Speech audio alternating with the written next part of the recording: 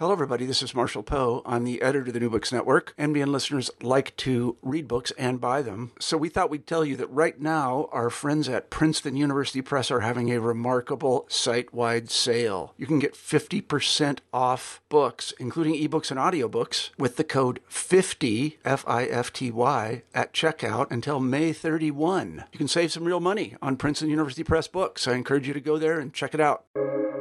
Welcome to the New Books Network.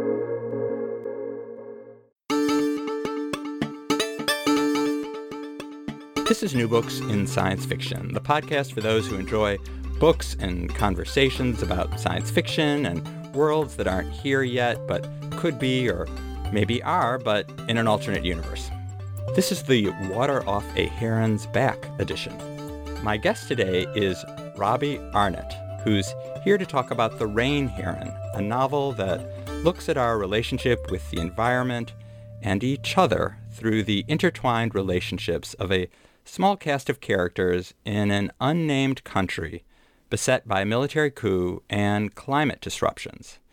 The titular creature is as wondrous as any you might find in a myth, ancient or modern, and gives the book the air of a fable, although any specific genre classification doesn't do justice to a book as complex and interesting as The Rain Heron. Robbie Arnott is joining me now from his family's beach house on the north coast of Tasmania. Robbie, thank you so much for coming on the pod. Thank you, Rob. Thanks for having me. I'm thrilled to be here. I'm trying to picture what a beach house on the north coast of Tasmania looks like. What are the beaches like in Tasmania?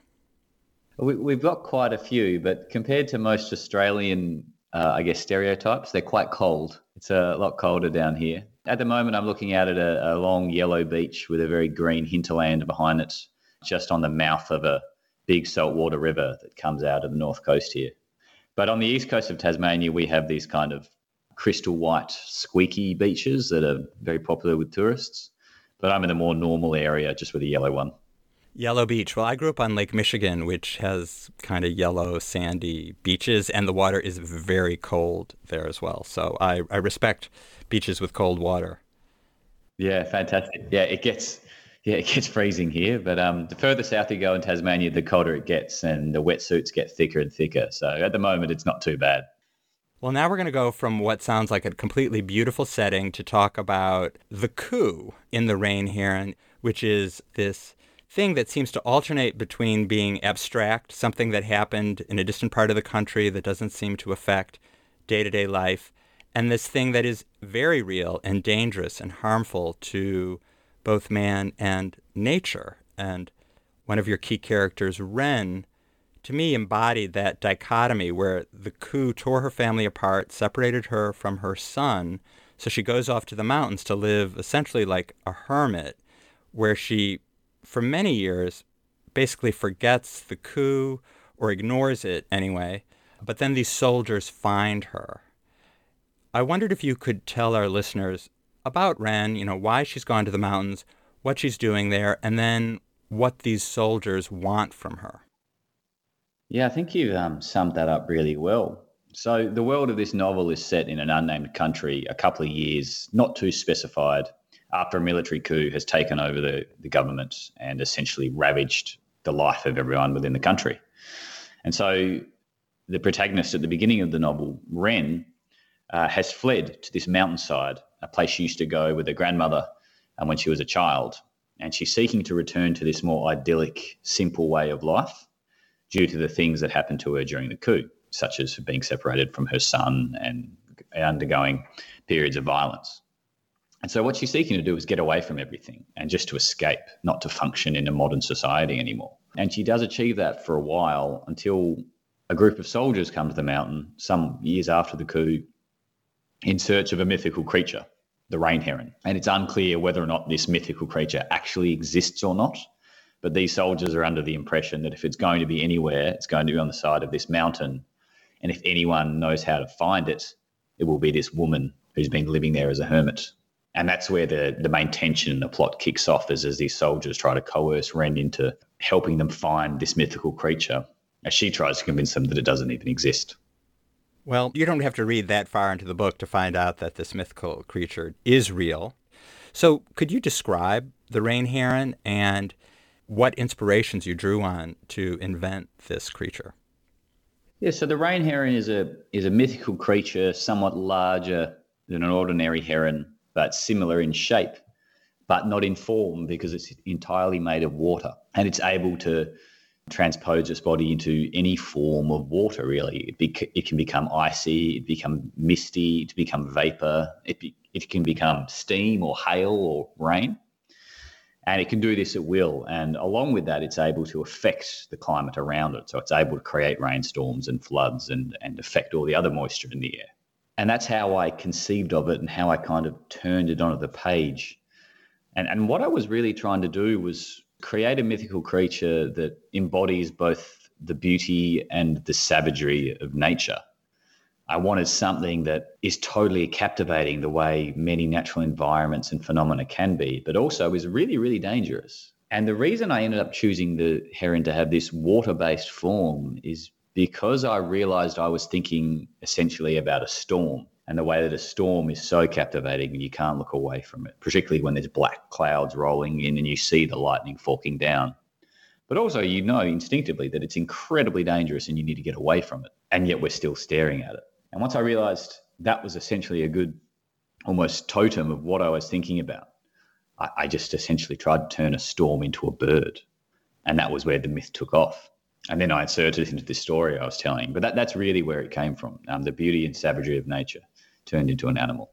As you were speaking, I also thought how we experience climate change so often through storms, bigger hurricanes, floods, rising waters. I hadn't thought of it necessarily before, but as you were describing and explaining so eloquently how it can take on all these different water forms, I thought it's also kind of a spokesperson for how climate change manifests.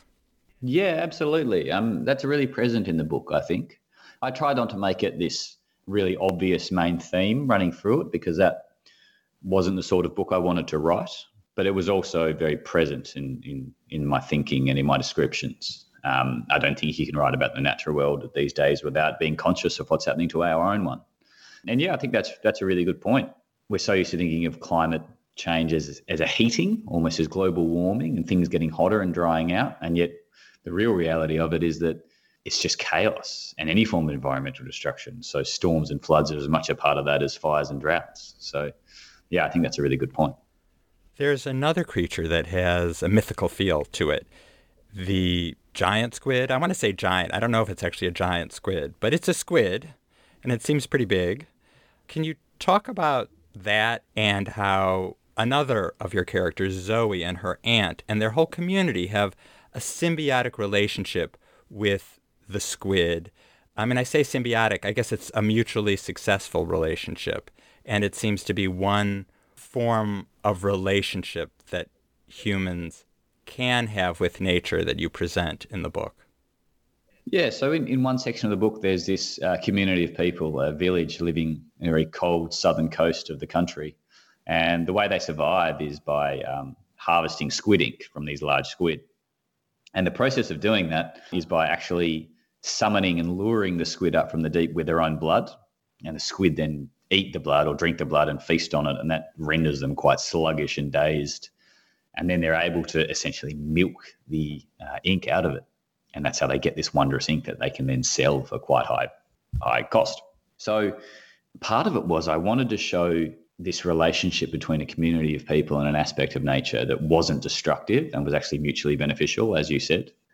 That's something you can get sneered at a lot these days if you bring it up. It almost sounds like some sort of dreadlocked hippie talking about living wondrously in hand with nature. But I think in truth, many human communities for thousands and thousands of years did live in a mutually beneficial relationship with nature. They didn't wreck the joint. They didn't burn and destroy and strip mine everything. Communities lived for a very long time in a way where they were giving as much back to the land as they were getting out of it. So I wanted to explore this in a really imaginative way because I thought it would be interesting and I thought it would be a lot of fun, but also it still rings true. And that's what I wanted to do. And I guess the only other aspect of that is I just really like the idea of people trying to milk a giant squid because I go fishing quite a lot and I catch squid. And the most fun I have is when I finally get a squid in on a net, it's on a hook, and then my brother is leaning over the net to bring it in. If you jerk the squid up at the right moment, it sprays ink all over the person trying to net it and completely ruins their clothes. And I've just been having fun doing that my whole life, and I wondered if I could turn that into something a bit more powerful and evocative in fiction rather than just ruining my brother's shirt. I feel like you're trying to answer a question that I have never been able to understand, and it is basically that it seems so obvious to me and to certain people and to the people who you were referring to who for thousands of years lived more or less in harmony with nature and the nature sustained them. You know, it seems obvious to me that the environment works because it's this well-calibrated, complex, interconnected network with a gazillion variables that have evolved over billions of years, and that when we destroy species and pump carbon into the air and pollutants and poisons and we develop land everywhere, we're just screwing it all up and no one will benefit. I mean, there's just temporary benefits, and it's obvious to some people. And I would say there's a character, Lieutenant Harker, who starts out her life living symbiotically with nature, and in the middle of the book, she is basically exploiting it, and she is leading the group of the people from the military who are there to get the rain heron at the behest of the coup leaders, and she is willing to destroy wren's habitat and do anything. And so she's been transformed from someone who is respectful of nature to someone who's willing to destroy it. And that to me seems part of the story too. It's like, what makes someone do that? And I suppose, to be specific, what drives Lieutenant Harker, who was essentially raised in harmony with nature, to come to not give a damn about it later? What does that tell us about what drives people in general to be so destructive? Well, Lieutenant Harker is a very powerful survivor of some pretty horrible things that happened to her as a child. And she did experience this harmonious experience with nature when she was younger. But she also experienced some quite shocking things. And part of her journey throughout the novel is an exploration of the lessons we internalize and the things we take on without being explicitly taught them or told them. So she's learned quite a wonderful way of living with nature from her aunt and her community, but also she learns subconsciously how to survive and how to adapt through some of the less pleasant people who come into her life, such as her experience within the military. So by the time she has come to the mountain as an adult, being ordered to search for the rain heron, those aspects of her personality and nature have come to the fore and have dominated her previous experiences, because that's what's been required of her to live. And that's who she is at that moment. And she's also a character who is, it's not that clear early on, but it becomes clearer later that she's one of those people who self-justifies all the time, and that she is thinking, well, I'm doing the best job I could here. If someone else came, they'd be worse, which is what a lot of human history recently has been about, is, we've done this kind of bad thing, but it would have been way better if we'd been way better than someone else who would have been much worse. And she's kind of functions in that role. And so she's doing terrible things to the environment. She's doing terrible things to people, but in her mind, she's the lesser of two evils. And it's only until later on that she kind of has this realization that even as the lesser of two evils, she's causing harm. And so that's essentially what part of her character is. And also it's a lot of the book is about, it's quite unavoidably about violence and how the violence we inflict upon each other bleeds over into the violence we inflict upon the natural world. Violence just begets more violence in many surprising and unpredictable forms. And so as there's so much violence that occurs in her life, she then becomes a perpetrator of violence. And that's essentially what happens to her. And it's a little bit sad, to be honest, but it's not all doom and gloom.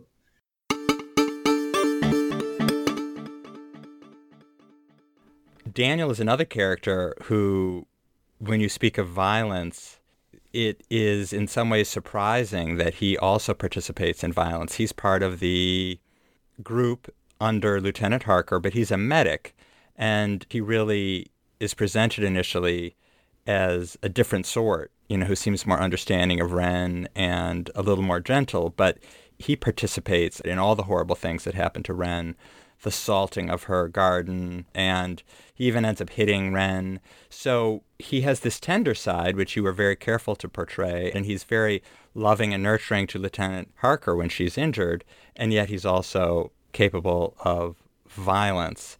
It's a very complex portrait, and it made me think how all people, of course, are that way.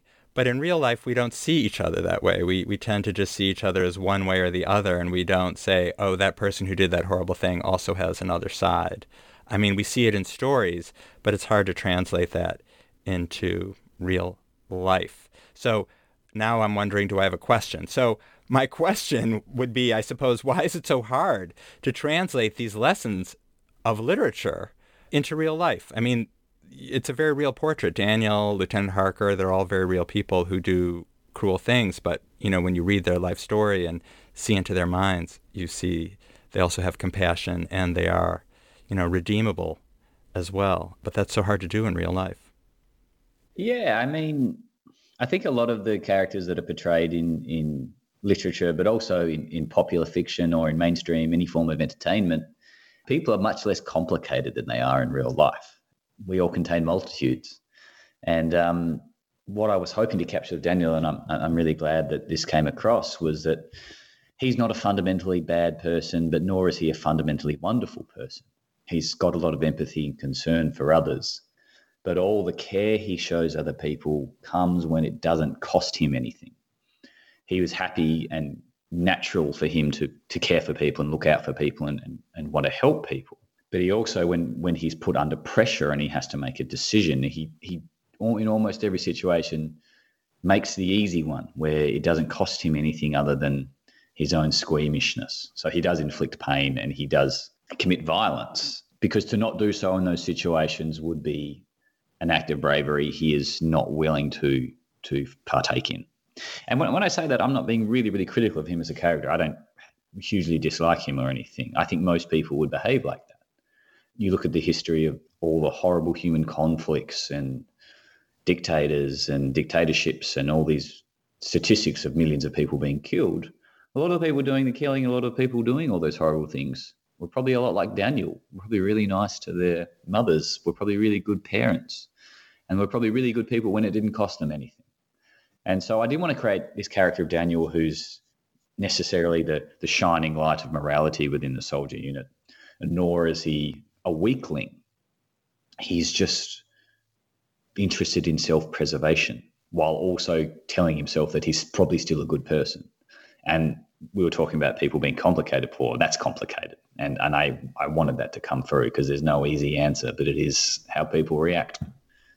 There's a lot of talk about mothers. Zoe's mother dies when she's young and she's raised by her aunt. Wren is a mother whose relationship with her son is damaged. And towards the end of the book, we meet Alec.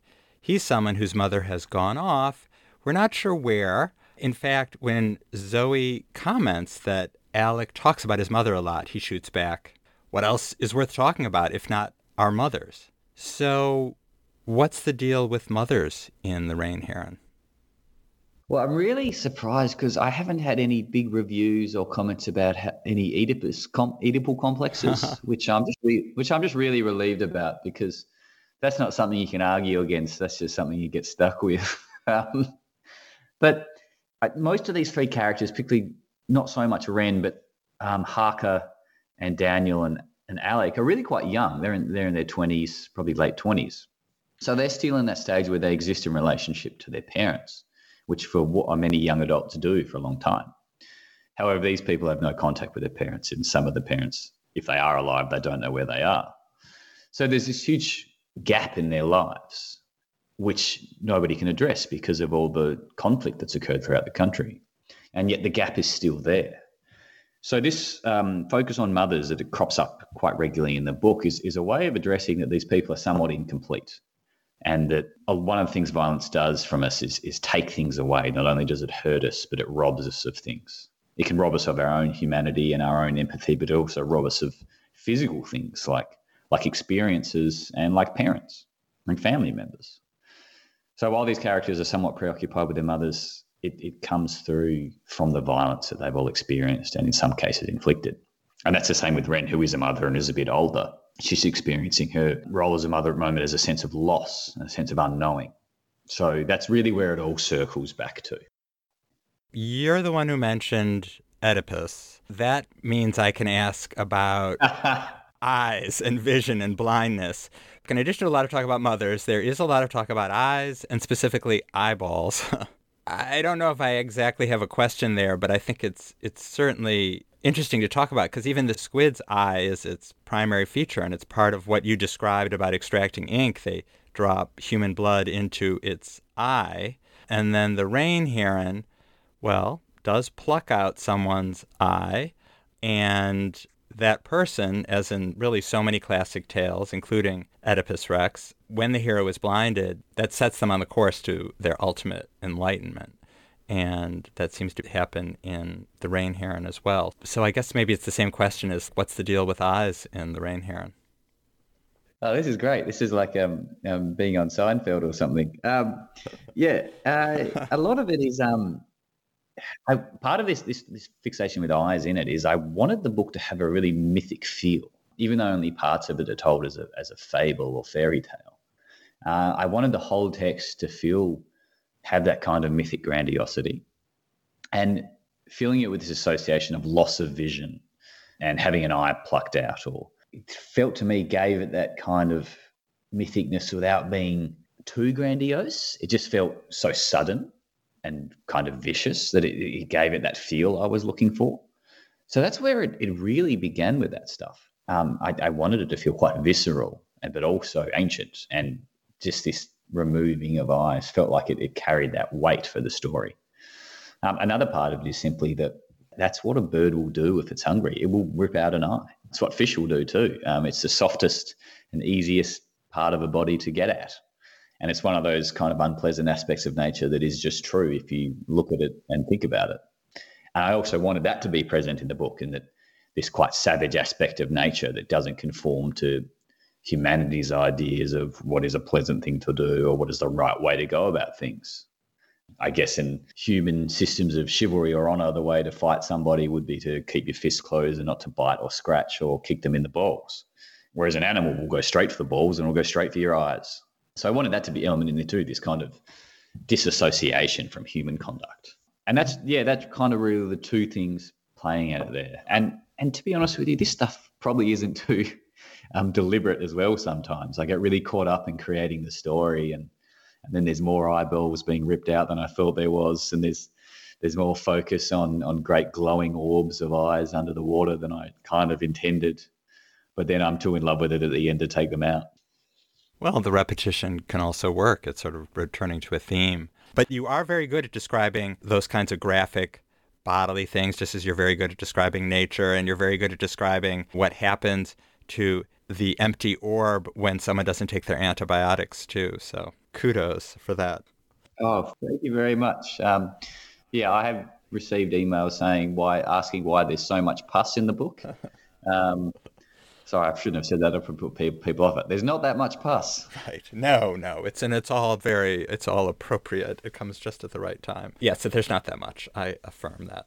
So when I emailed you the other day, it took a couple days for you to reply, which is totally fine. But you said you'd been in the bush, which is not the word we use in the States, but it sounded very romantic to my New Yorker, raised in the Midwest of the United States ears, being in the bush. And so I gathered from that, and also from the beautiful and elaborate descriptions of nature in the rain heron, that you spend a lot of time in nature. I wondered if that was right. Yeah. Again, sorry it took me a while to get back to you. I was in an area with very limited internet or phone. I know. That was not the point of saying that. I was charmed by the fact that you were in the bush. Anyone who's in the bush is forgiven. Oh, good. I'm really lucky. I live in a place that has great access to World Heritage protected wilderness all over the island where I live, which is Tasmania.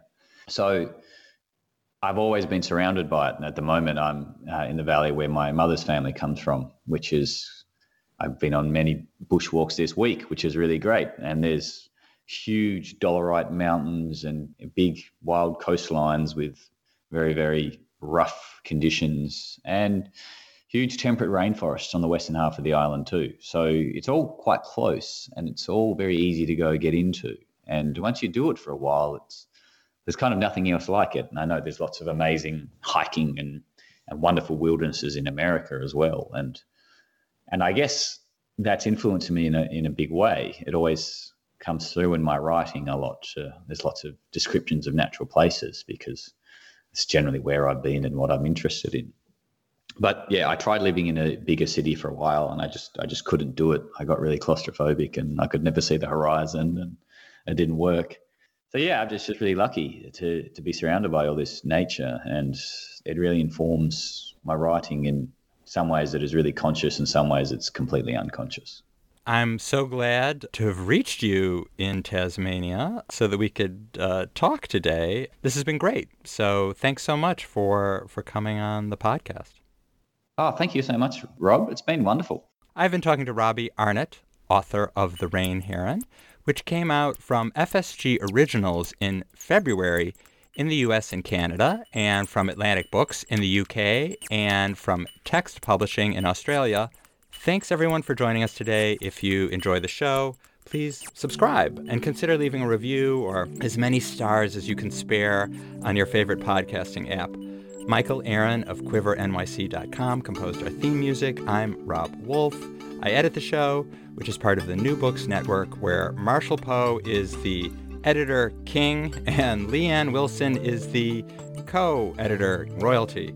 Be well, and if you haven't gotten your shot yet, I hope a vaccine is in your future, and see you in a few weeks with a new episode.